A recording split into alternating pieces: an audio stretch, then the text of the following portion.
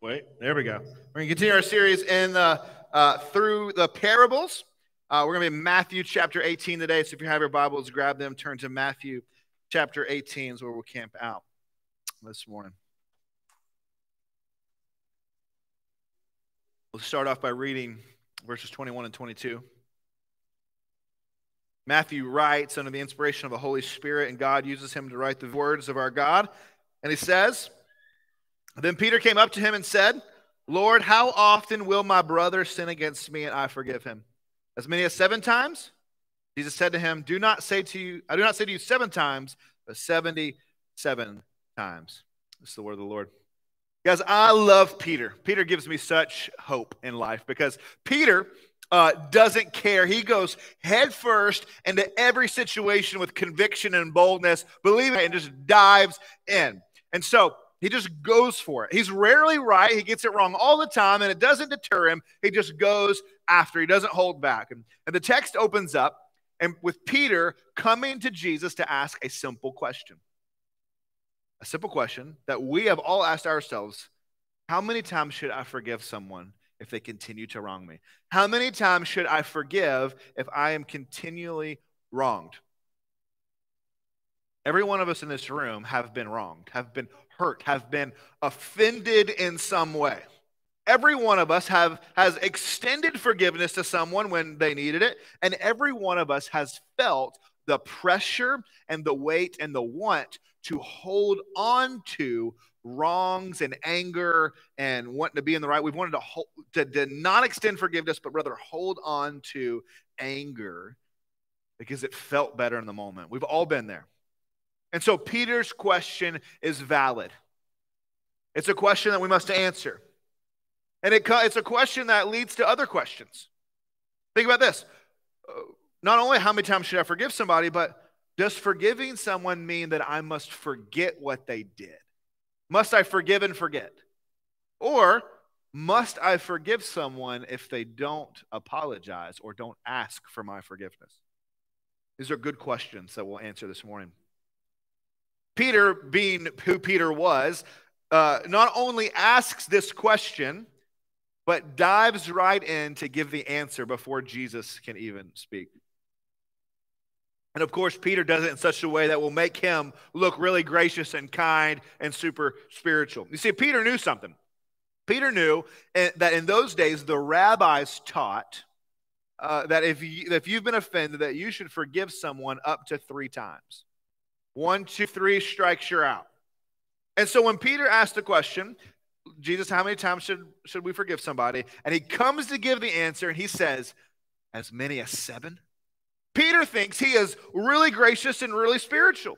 He thinks, I'm going to more than double what all of the other rabbis and spirit teachers say. I'm going to more than double it. I mean, Jesus, 7 times. And he thinks he's going to look really good. Until Jesus responds and says, no, not 7 times, but 77. Now, some of your translations may say 77. Others say 70 times 7. There's a debate over which way it should be. But the point is the same regardless. Forgiveness is not something that we keep track of. You see, if you only have to forgive somebody 3 times, you can count that, right? Oh, that's 1, strike 1. Oh, that's strike 2. 1 more, you better watch it. Don't do it again or you're going to be out. You can count 7 times. But could you imagine? Oh, you did it again. This is the 67th time I've forgiven you. Oh, wait, no, actually, hang on. I got it written down here somewhere. No, actually, that's 69 times. No, that's 7. And so you can't keep, the point is, you cannot keep up with forgiving someone 77 times or 70 times 7 times. It's unrealistic. See, Jesus' point is that forgiveness is unlimited. Forgiveness is unlimited. Because Jesus knows that this is shocking to Peter and shocking to the other disciples, he tells them this parable to help them understand. Look with me at verse 23 in Matthew chapter 18. The words will be on the screen. Jesus tells this story. The kingdom of heaven may be compared to a king who wished to settle accounts with his servants. When he began to settle, one was brought to him who owed him 10,000 talents. And since he could not pay, his master ordered him to be sold with his wife and children and all that he had, and payment to be made. So the servant fell on his knees, imploring him, "Have patience with me, and I will pay you everything." And out of pity for him, the master of that servant released him and forgave him the debt. But when that same servant went out, he found one of his fellow servants who owed him 100 denarii. And seizing him, he began to choke him, saying, "Pay what you owe." So his fellow servant fell down and pleaded with him, "Have patience with me, and I will pay you." But he refused, went him into prison till he should pay the debt. When his fellow servants saw what had taken place, they were greatly distressed, and they went and reported to their master all that had taken place. Then his master summoned him to him and said to him, "You wicked servant, I forgave you all of that debt because you pleaded with me. And should not you have had mercy on your fellow servant as I had mercy on you?" And in anger his master delivered him to the jailers until he should pay all his debt. So also my heavenly Father will do to every one of you if you do not forgive your brother from your heart. This is the word of the Lord. The first thing, guys, that we need to notice about this story is the debt. All right? The king calls in the servant. He's calling in his debts, and then the servant comes before him, learn that he owes the king 10,000 talents. Now, that doesn't $1,000. Is that what that means? Because that's a lot, but not really a lot. $10,000, it's 10,000 talents. So what does that mean? Check me because I don't like math. Amen? I thought I'd get more amens than that, honestly. Who likes math? All right, so here's what a talent is. 1 talent is equal to 75 pounds of silver, which means 10,000 talents is worth 750,000 pounds of silver. 1 talent is equal to 6,000 denarii. 1 talent is equal to 6,000 denarii. One denarii was 1 day's wage. So if you came to work for me, the average man would get paid 1 denarius a day. So 1 talent is equal to 20 years of work. 1 talent then is 20 years of work. So 10,000 talents would have taken 200,000 years for the average man to pay off. 200,000 years of work to pay that debt, or 60 million days. This is no small debt. This is an absurdly huge debt that this man could never have imagined being able to pay off. Many of us in this room have debt. We've got car debt or credit card debt or student loan debt or house debt. But there's always an end in sight. You can see, in 5 years, that car will be paid off. In 30 years, that house will be paid off. There is an end in sight. But this man had such a debt that for 200,000 years, he wouldn't be able to pay this thing off. There's no end in sight. It is a crushing, overwhelming type of debt.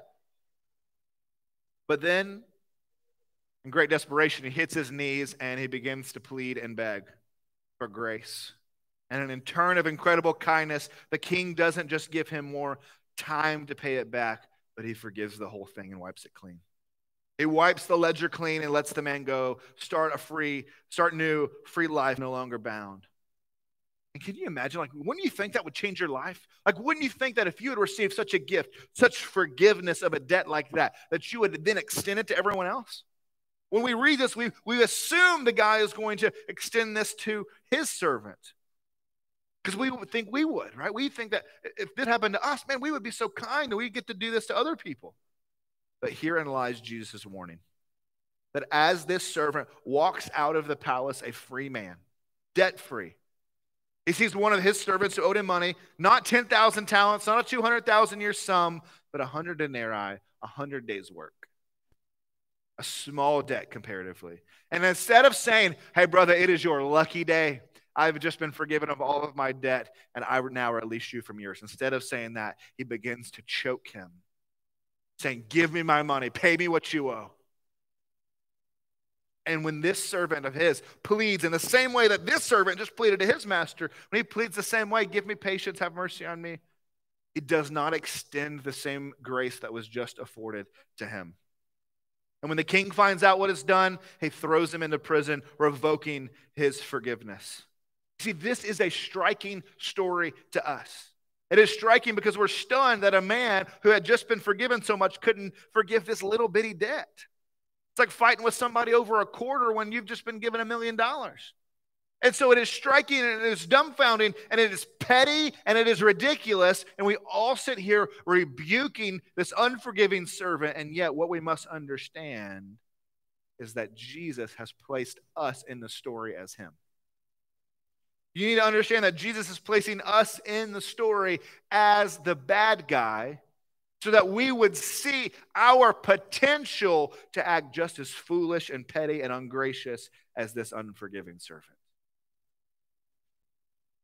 You see, you and I, people who follow Jesus, we are the people who stand before not just any king, but the King of Kings. And we owe such a massive debt to the Lord that we can never pay back. We owe such a debt because of our sin to God that 200,000 years of good works would not put a dent in it.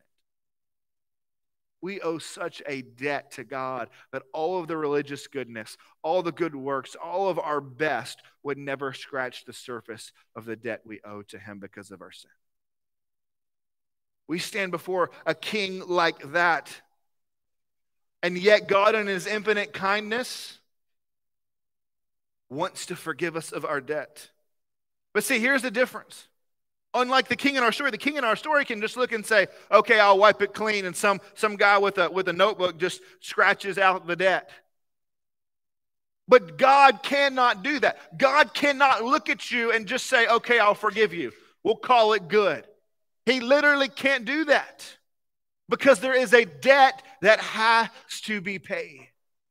There is a price that must be paid. And so because God loves you so much, because he cares for you so much in his infinite kindness, he comes himself to pay the debt so that he can forgive you. And Jesus came to this world. God came to this world. He was beaten. He was crucified. He was brutally killed. That's not the big thing. But rather this moment on the cross, when God the Father takes all of his wrath and anger and punishment and justice and he pours it out on his Son. And in that moment, Jesus cries out, my God, why have you forsaken me? And it is because God has turned his back and his face from his Son. And for the first time in the history of the world, the Son experienced what it was like to be a sinner and to be separated from God. And in that moment pays the debt that we owe, an infinite debt that we could not pay. He pays it.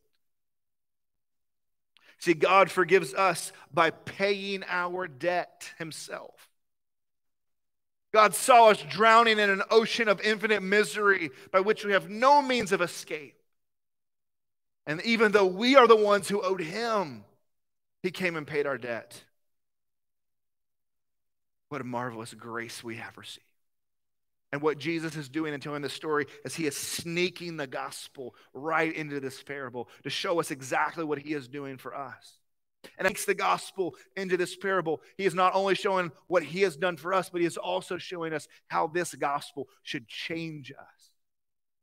That it's practical. So what does this mean for us this morning? First, it means that forgiveness is not something that we can simply say. Forgiveness, when someone wrongs you, you can't just simply say, oh, I forgive you. It doesn't work that way. How many of you guys are Office fans? Who like The Office? Not very many of you. See, Kate, I told you it's not very funny. There's one funny scene, though, where Michael Scott is having money trouble, and he's in the break room, and someone tells him, he says, I heard you've been having money trouble. I got a solution for you. And he says to Michael Scott, the boss, he says, you declare bankruptcy, all your problems will go away. And Michael says, no, that's not true. You can't just declare bankruptcy and everything go away. But this guy begins to convince him, and Michael begins to believe it. And so Michael Scott walks out into the open office where everybody's working, and he just stands there and he says, I declare bankruptcy! And everybody just looks at him like, what just happened? And he goes into his office.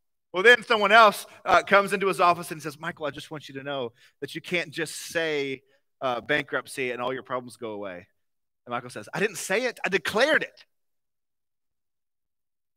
You see, we cannot just declare or say you're forgiven and it's true, because there is a debt that has to be paid if we are going to forgive people. What does that mean? Well, think about it this way. If we leave here, we get out of the parking lot, and I get in a hurry because I'm hungry, and I get in my truck, and I back it up, and I back right into your car and put this big dent, big old scratch down the side of that car. There is an outstanding balance. There is a debt that has to be paid. And here's the thing. Either you can pay it or I can pay it.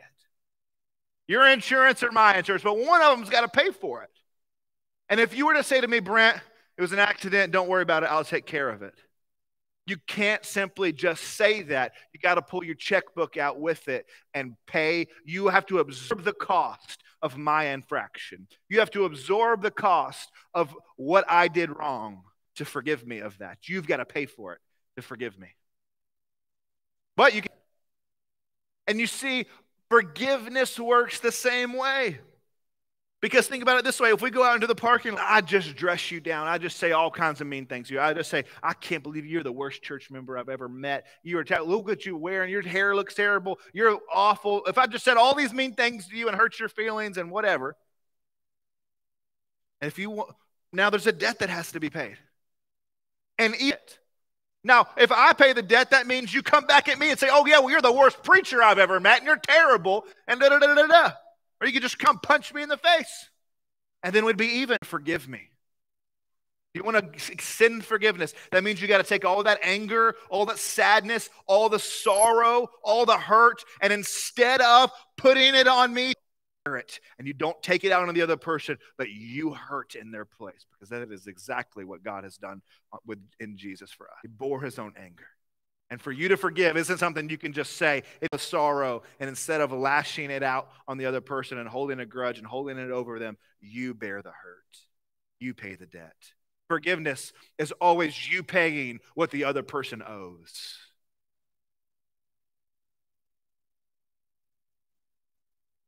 It has to be absorbed. This happened in the first service, and I did a little dance. And I told them it was only for them, but I guess I lied. You see, this is why we say forgiveness is not merely a moment in time, it's a process. It's day after day, week after week, holding in all of this anger and sorrow and hurt and not lashing it out until that sorrow and hurt goes away. And it's no longer a choice, but it's gone. That is what forgiveness looks like. God forgave us by paying our debt, and we must forgive others by paying theirs. Jesus ends the parable. But he says, the king threw the servant into jail, and he ends it by saying, so also will my heavenly Father do to every one of you if you do not forgive your brother from your heart. You see, our lives as followers of Jesus should be marked by extending the type of radical grace and compassion and forgiveness that we have received from God.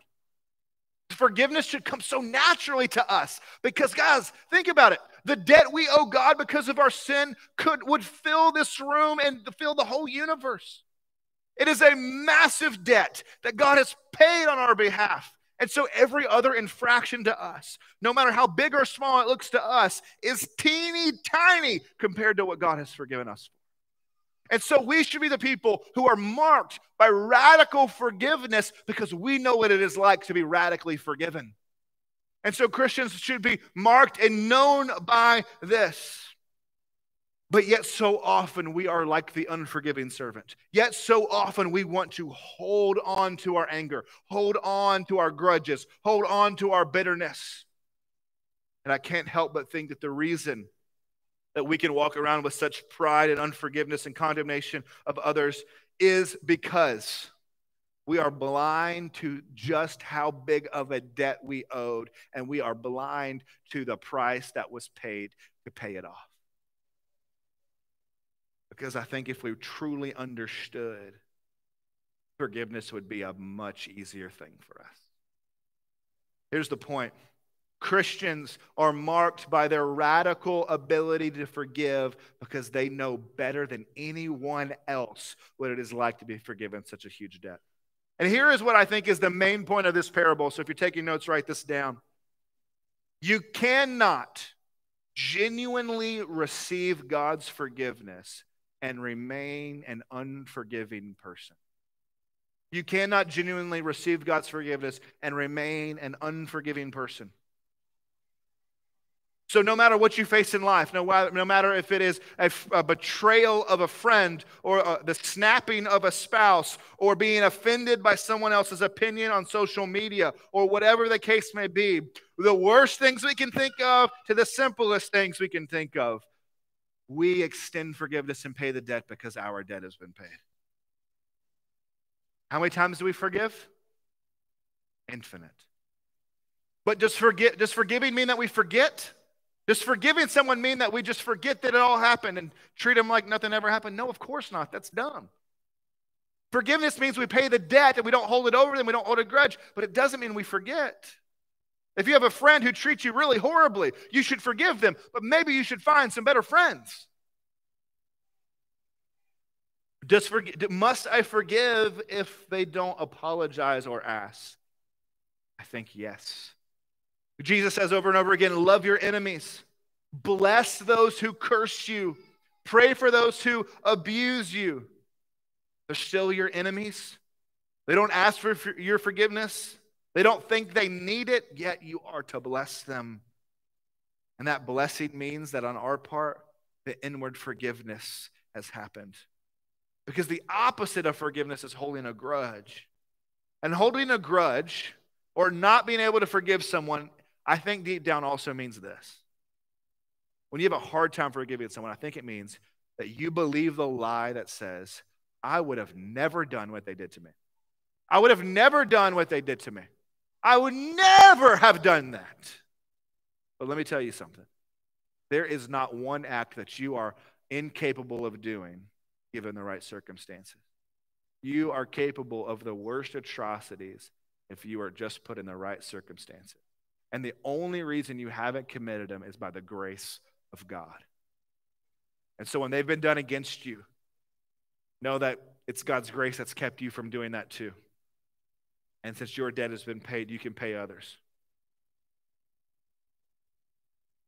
Forgiveness is not always easy, but it should come naturally to us because we of all people know what it is like to be in debt and have the King of Kings look at our debt and say, paid in full, paid in his own blood. Balance zero. Let's pray. There are some of you in this room right now, and there are people in your life that you are holding a grudge against. There are people in your life that you are bitter towards. There are people in your life that you have not forgiven. And the Lord is reminding you this morning that the forgiveness you need to give, the debt that you need to pay is infinitesimally small compared to the vast amount of debt that has been paid on your behalf. And God wants to remind you of this incredible grace that you've received, the incredible forgiveness that you've received. And since you've received it in Christ, you can give it to others. That the forgiveness you need to give may seem huge to you, but it's actually so small in comparison. Lord, I pray you give them the strength this morning to extend the forgiveness that they need to extend. And for those in this room, there may be some of you in this room right now, and you have never received the forgiveness that God is offering to cover all of your sin debt. This morning, all you have to do is ask, and he'll wipe it away. It's already been paid for. He's just got to apply it. If you're here this morning, and that's you after the service, I'm going to hang out up here. Feel free to just come up and talk to me. I'd love to show you what it means to follow Jesus and have your sins cleansed and forgiven. God, we pray that you would remind us of this incredible grace that we don't deserve, that we take for granted, and we do not understand how much we owed or what it cost. Lord, give us a glimpse of an understanding of it, that we may extend the same grace to others. Let us be a church and a people known for radical forgiveness and compassion and grace. The people who don't deserve it, because we are a people who don't deserve your grace, and yet we received it. Father, we thank you and love you in Christ, and we pray. All those people said, amen.